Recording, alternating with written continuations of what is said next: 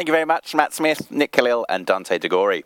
Our next session, we're delighted to introduce our head of domestic content. He will be moderating this next session, that is Alex Proimos. And joined live from Santa Fe, New Mexico, we have the president and the chief executive of Thornburg Investment Management, and that is Jason Brady. They're looking to collectively at the state of the global economy, at money markets, and where opportunities may lie. Jason, can you hear me? I sure can. Okay, I couldn't hear Lawrence, but welcome very much today. We've heard a great morning with Jane Hume opening up the conference, and really this is the first chance that our listeners across Investment Magazine and Professional Planner have to hear about the markets, which is why we've brought you in as President and Chief Executive of Thornburg Investment Management. And for the listeners at home, I'd like to just also make you aware that Jason and I had a podcast yesterday that's on the retirement investment website to discuss a lot of the sort of content that we're talking about today in terms of the state of the markets in more detail. So once the conference is over, you'll have a chance to sort of listen to that conversation more broadly at a later time. But Jason, I think to sort of start the session, can you please provide sort of a brief state of the markets at the moment? The market's obviously being extremely volatile across both equities and fixed interest. Maybe just kick it off there in terms of what investors are seeing. Sure. So I think there's a couple characteristics of the market today. The first is we're trying to price uncertainty. Nobody really knows what global curves are going to look like. The Russian rocket scientist who runs risk for us, I'm not joking, literally a Russian rocket scientist, talks about small changes in variables leading to big changes in outcomes. And that's really the kind of uncertainty that we have here with regard to the health crisis that's unfolding. But pricing uncertainty isn't the only piece of this. What we're also pricing is liquidity and the requirement of market participants to suddenly raise liquidity either for some kind of redemption or some kind of margin call. And that's really quite a strong force in the market today. When it's less bad, maybe because of policy, Fed action, et cetera, then markets are rising. And when that's more of a challenge, then markets are falling. I think the last thing is we're entering into a period where we're having to think about second order effects. The first, okay, companies or what situations we are better or what do we want? We really need to get into the second order effect of what does this look like in a month and a year, which is again, another source of uncertainty.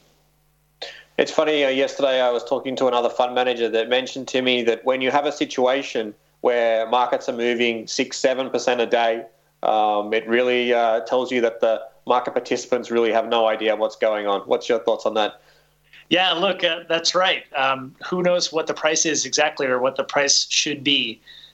Oftentimes in markets we're tempted into a situation where we give normative statements. And normative statement is, well, it should be here. Well, maybe it should be there, but it isn't there. So that's absolutely right. The volatility is showing, again, stress in the marketplace and uncertainty. And one is the uncertainty is really causing that stress, again, causing those liquidity challenges.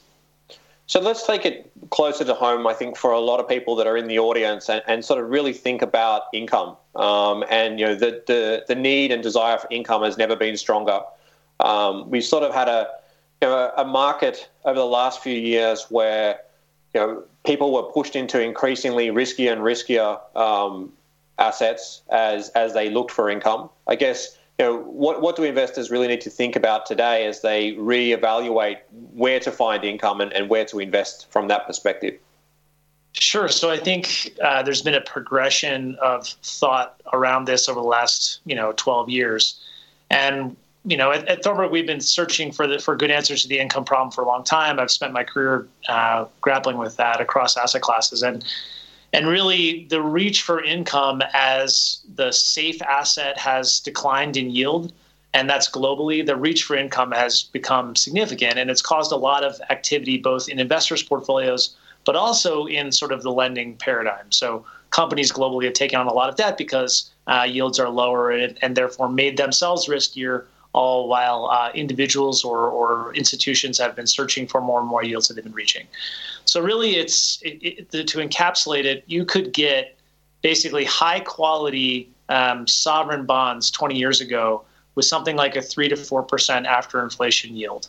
And now that number is -1, -1 sort of depends on what your measure of inflation is. Maybe even larger, more negative. So that is the dynamic we're in, and so folks have searched for either individual asset solutions or asset allocation solutions that help them with this problem, and it's a challenging problem. Mm-hmm. Now, historically, a lot of investors have been looking at REITs, energies, financials as the ability to sort of capture income. In many cases from a dividend side. Both energy and financials have been hit. REITs also probably similar. I guess what should investors be thinking about when they look at those particular sectors? Sure. So as always, the differentiation, the sort of more granular differentiation is critical. And taking energy to start with, REITs and financials obviously have some similarities. But with regard to energy, you have a very obviously commodity-dependent corporation, whatever part of the capital structure. And that commodity has shown itself continually to be extremely volatile. And so cash flows from those companies have also been fairly volatile. And that has led to a less reliable income stream potentially, but certainly also valuation. Today, what's critical is to find the folks with a balance sheet to be able to withstand the shock that we've seen. So on one hand, you have a lot of fixed interest that references, E&P companies or less creditworthy companies, and those securities are significantly challenged. On the flip side, you have global integrated oil companies that have a much better balance sheet.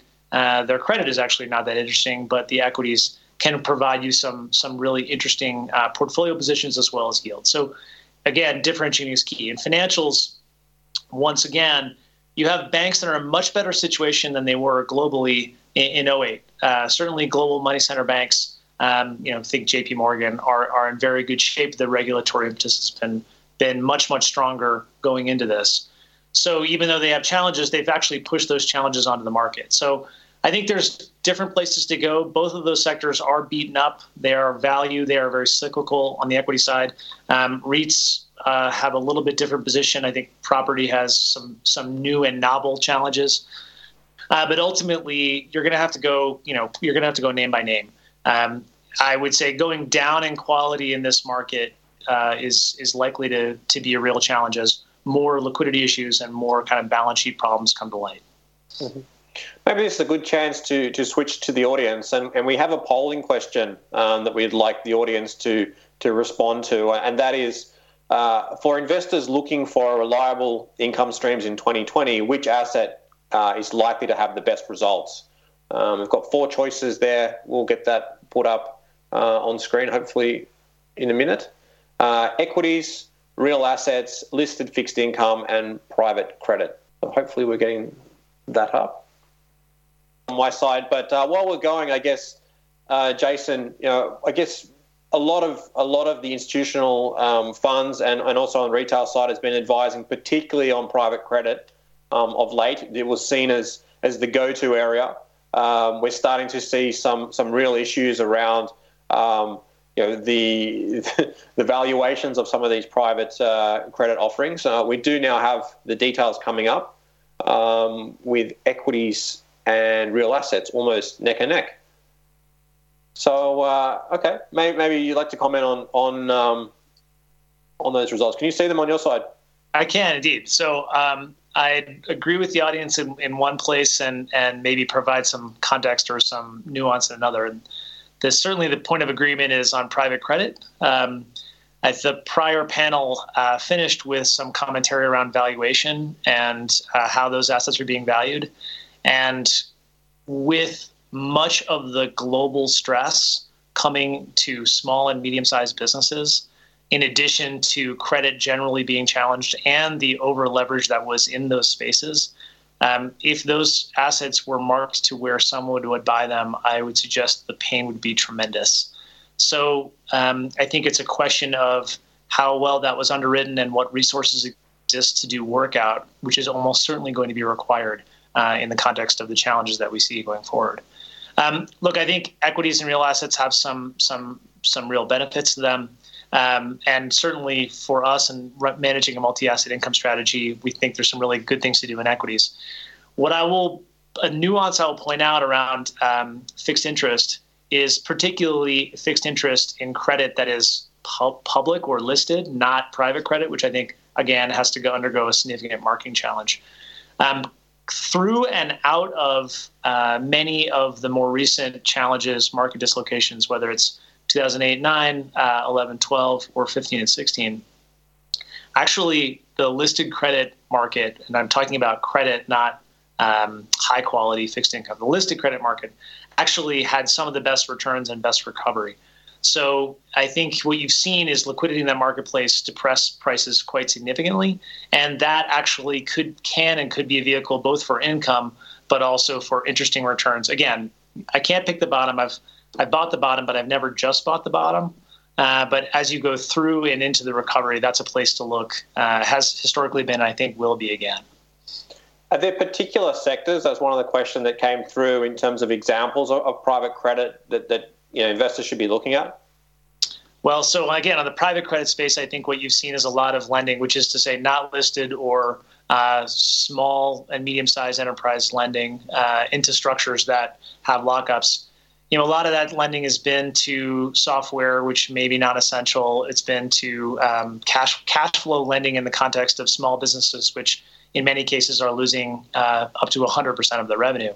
On the sort of lower quality of the listed side, I think for me, staying away from commodity production, as I mentioned earlier, the folks that are going to win that are the good balance sheets, think the global integrated oils, and then definitely go to the equity side. But actually, there's tremendous value in the industrial sector. There's interesting things to do in healthcare, even without having to predict what a cure or vaccine will look like. But generally, again, it's a question of putting yourself on the right side of the liquidity trade. So when everyone has to sell and get out, are you able to position yourself effectively? The Fed has backstopped, in the U.S. anyway, has backstopped high-quality credit, but lower quality credit is certainly left out of that equation, and it's left to investors to pick up the pieces if they can. You mentioned cash and the importance of cash flow to the assets. I guess what's your view on actually cash itself? And we heard a very famous quote that cash is trash, almost timing with the peak of the market. I guess what's your thinking about cash and the ability to hold cash in portfolios? Sure. So clearly, as global rates have declined on the front end as well as the long end, but certainly on the front end, the impetus is to take away the benefit of cash. But one thing I think investors need to think about at all times in the context of their overall portfolio construction is not something that's at a point in time. It's not a singular event. Portfolio construction is over time.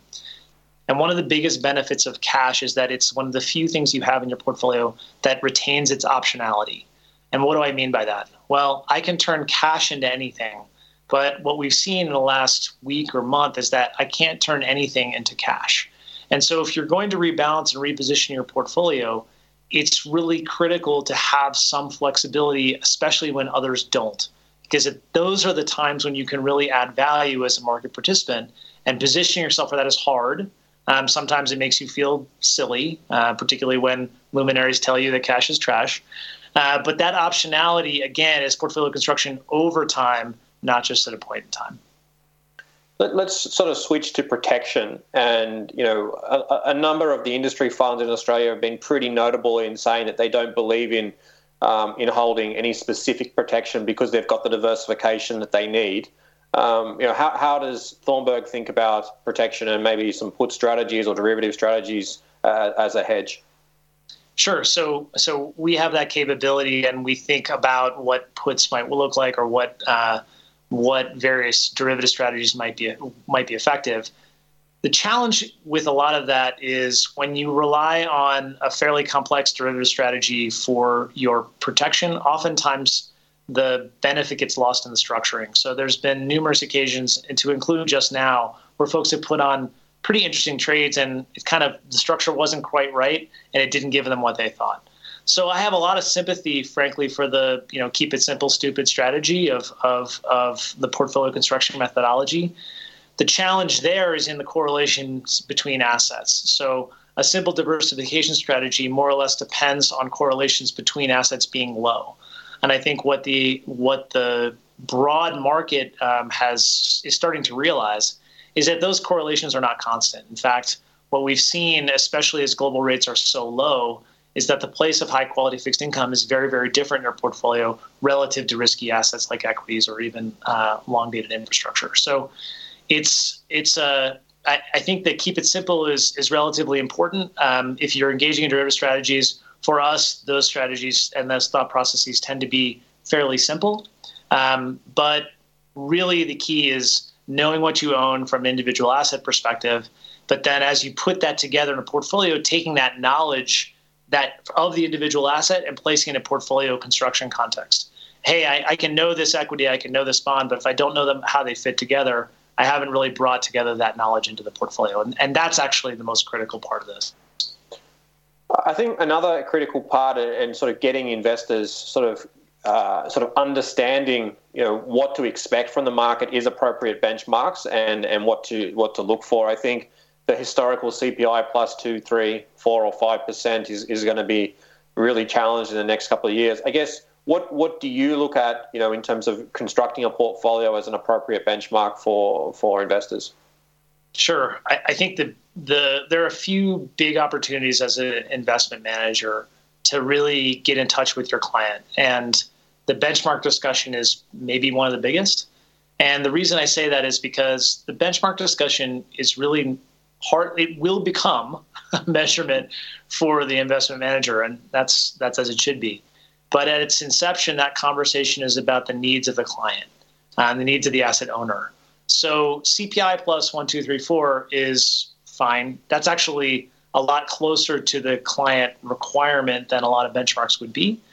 But as we're sort of seeing here, the pathway and volatility element of that, again, even in some cases, the liquidity element of that is something that is missing from the conversation of a benchmark. So I think those conversations, if you haven't had them already, it's almost too late. It's really about what do you need, what are you trying to achieve, and what can you withstand on both sides from a pathway perspective? How much can you miss out on, and how much do you need protection from? And ultimately, it's critical that you have an investment manager that's able to take the holistic whole view of the market, right? As opposed to, hey, well, I only know this one asset class, or I only know this one asset class, and I don't really care how you put them together. That's your problem. Yeah, okay, except when correlations come together and no one's able to have that conversation with you as the asset owner of how this could or should fit together and give you that perspective. So it's really a critical conversation that has way more elements to it than, well, how are we going to measure you at the end of the day? All right, final question. We've got a minute to go, and there's a question that's come through about what are the factors that determine, whether a share market has bottomed. I'd like to sort of maybe broaden that out in terms of tipping points across both fixed interest and equities, because we've seen equities really rallying the last couple of days, very volatile, but we've seen a pretty consistent sign on the credit fixed interest side where there is real stress. So what are you looking at, I guess, in terms of maybe a bottoming out process rather than a bottom, which is obviously very hard to time? Sure. Again, you hope you can find the answer. And if I could say, okay, here's the one thing. Ultimately, what we're trying to resolve here, as I said at the beginning, is uncertainty. And that uncertainty is an element of factual outcomes from a health crisis, which, I wasn't around in 1918, so I struggle to know that. If anybody was, please contact me. But I think the other piece is, what are the sort of other cockroaches, right? So, I said there's never just one problem. How many more cockroaches are there? How many more liquidations are there? How many more margin calls are there? And when we start getting that to be a little bit less, when it feels like we've seen a lot of cockroaches, then ultimately what you have is a market that can say, okay, well, this uncertainty is less from a market structure standpoint as well as from the health crisis standpoint. And that's when people can get a little bit more understanding of, what's the E and PE, or what's the EBITDA and the leverage ratio, or how do I actually value anything? And in my mind, we're just not there yet. All right. Thank you very much, Jason, for your time today and discussing income and how to navigate the volatility that we're seeing. Thanks again. Lawrence, pass to you. Pleasure.